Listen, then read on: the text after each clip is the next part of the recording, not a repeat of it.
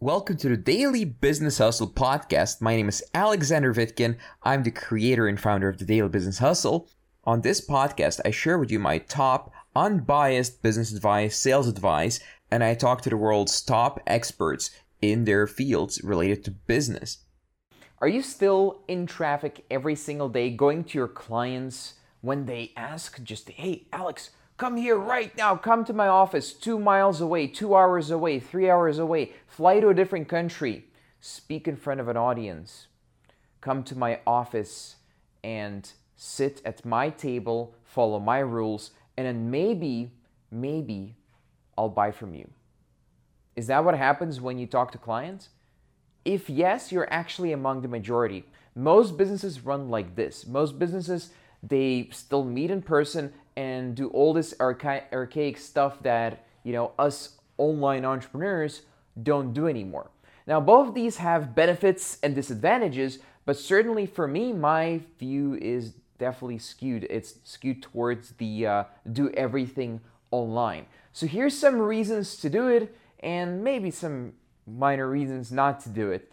So the first reason is pretty fucking obvious. All that commuting and being in traffic is just a giant waste of time. You're stuck in that traffic. You're stuck in traffic. You're in a bus. You're in a public transport, rubbing shoulders up against people, which is not the worst thing in the world, but you don't really want to be there. What you really want to do is just have a serene environment where you're focused on business and not on the hardships of the world. Now, I know it sounds super ridiculously cocky and super almost elitist, but trust me, imagine when you're studying, let's say you're a student and you're studying and you're going through a book and it's math. It's like a university level math, stuff that I don't understand, by the way.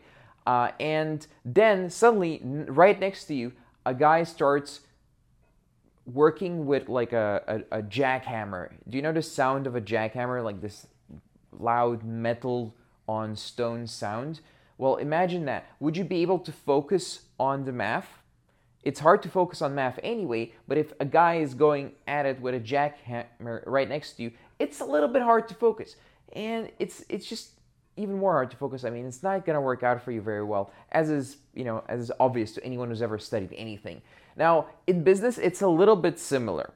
If you're thinking about your next big deal or next big sale or whatever, and some guy next to you is literally talking about how bad the economy is, and everyone's kind of complaining, a complaining mood, sad, low energy, and so on, and you need to kind of focus on yourself and focus on the deal over and over and over, it's a drain. It's the opposite of what you need. Same as when you get home and everyone's like, you shouldn't do business, you should get a job. And you're like, but I'm just starting out, it's so hard. It's the same effect. If you're in traffic, everyone's angry, road rage. If you're in public transport, everyone's kind of complaining, sad. At least when I was in public transport in the winter, it was like, whoa, 6 a.m., everyone's super sad and shit. Well, eventually it wears you down. In the beginning, I was super excited, and then I kept going in that train into the public transport for months and months and months. And at the end, I was also like, what? Wasn't I excited about this before? And people were like, yeah, now you're one of us. And it sounds, I know it sounds elitist and whatever, but imagine you want to get to 7 figures. Would it help you to be mostly around people who are already successful, who found a way not to be in traffic, who found a way not to have to take public transport at 5 a.m. every morning? Now, trust me, it makes a huge difference. If you can get there, if you're not there yet, that's fine, but if you can get there, it makes a huge difference. And it raises your state, it raises your ability to feel happy because you're around people who are happier and perform at a higher level, and you'll automatically, and well, not so automatically, but partially automatically perform better because of that. Then, of course, there's the 10 hours a week that you save, or 10 hours plus on traffic. Huge. It only takes 40 hours a week to build a business.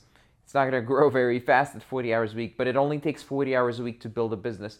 And if you think about it, some people spend a quarter of that just in traffic, and that's absolutely insane to me. So you go from being among the masses and talking about problems and feeling sad to having a highly leverageable activity or highly leveraged activity where you're a business owner. So when you're at that point, suddenly your paradigm of how the world works or how the world looks changes dramatically. And the decisions you make, they're completely different from a decision that a normal employee can make, because every decision that you make affects a lot more people. So the average kind of normal day-to-day person that you meet everywhere, the decision that they make are more geared towards fast food, fat friends who reinforce your habits that are not very healthy, boring business, boring jobs, boring pastimes, things that are just not very interesting and don't allow you or don't make you grow as a human being as much as something else could. Those are some of the kind of social conditioned things that people do. Social conditioned kind of automatic decisions that people make just by being alive and not growing. You will automatically take these decisions and make these decisions. So let's talk about business decisions. So as a business owner, your decisions matter, as I said before. They really matter to you and a lot more people.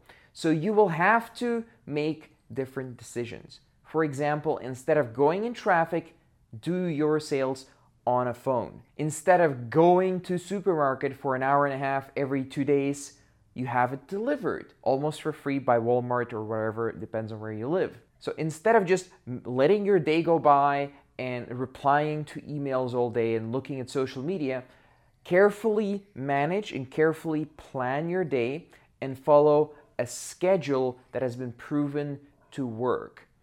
And then hire people. Leverage your time even more. Train people to do what you used to do in your business and have them do it even better. Hire A players, like I talked in a previous video, hire A players who are going to take over these positions in your company, and they're going to do a better job and free up your time. You're going to be able to buy back time, leverage your time, and make more money as a result. So then standardize your funnel, standardize your business, standardize your offer, make it super simple and repetitive and boring as fuck. And finally, charge way more money. People don't get this. If I go to lawyers, most lawyers here, I'm right now in Toronto, I go to lawyers, they're all charging very small amounts of money. They're trying to, they're just coming from a point of having no money and it just feels icky. You're trying to get a solution and they're just trying to get like $100 for you, $75, $200. They're having such a hard time closing sales because they never learned sales and they never learned how to price their offer and charge only at the highest price point possible. Then there's, of course, the lawyers who immediately say it's $500. Like anything you want to talk to me, it's immediately $500. And if you want to buy something else, deduct the $500 from the other packages that we have. And what happens there is they're pre-selecting their clients. Again, it's not a very good sales strategy because they're not actually doing sales. They don't know sales. But, it's just such a huge difference between companies that charge a lot of money and only want to deal with clients who have money and those who just kind of, I guess people don't want to pay a lot. There's a lot of competition, so I'll just not charge a lot. I guarantee you the guys who are charging a lot of money, they tend to make way more money, especially in service industries where their service is not highly standardized in terms of their product, where they're delivering the service themselves as a freelancer pretty much. In those industries, the more you charge, the more you make.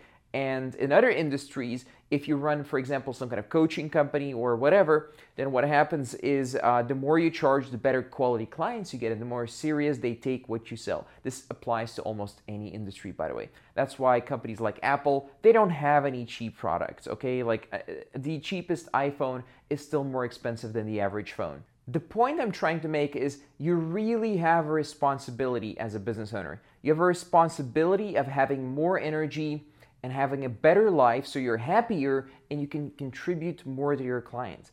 If you don't prioritize yourself, then you won't be able to give as much to the world, okay? Like the head of a dragon needs to be very effective for the whole dragon to work. Otherwise, it's just like a weird, useless animal. Weird analogy, but it applies to business. So I hope you get that. So imagine like a fat, average employee, and he just decides to be fat. He decides to be late at his job, and he decides not to make anything of himself. As a business owner, you do not have this luxury. You do not have the luxury of fucking up your life like that. That's kind of the summary. And I think I've also given you some reasons to increase your prices and to prioritize yourself so that you can help others more. And if you implement this, I know it's like it sounds elitist, sounds whatever, but if you implement this, your business will explode. If you don't implement this, it's going to be very, very, very hard for you to grow a business or for anyone. All right, this was our show for today. Please subscribe, rate, and review this podcast if you like it. I'll see you next time. If you'd like to find out more about me, visit vitkin.net. That's VITKIN.net. Thank you for listening to this show, and see you next time.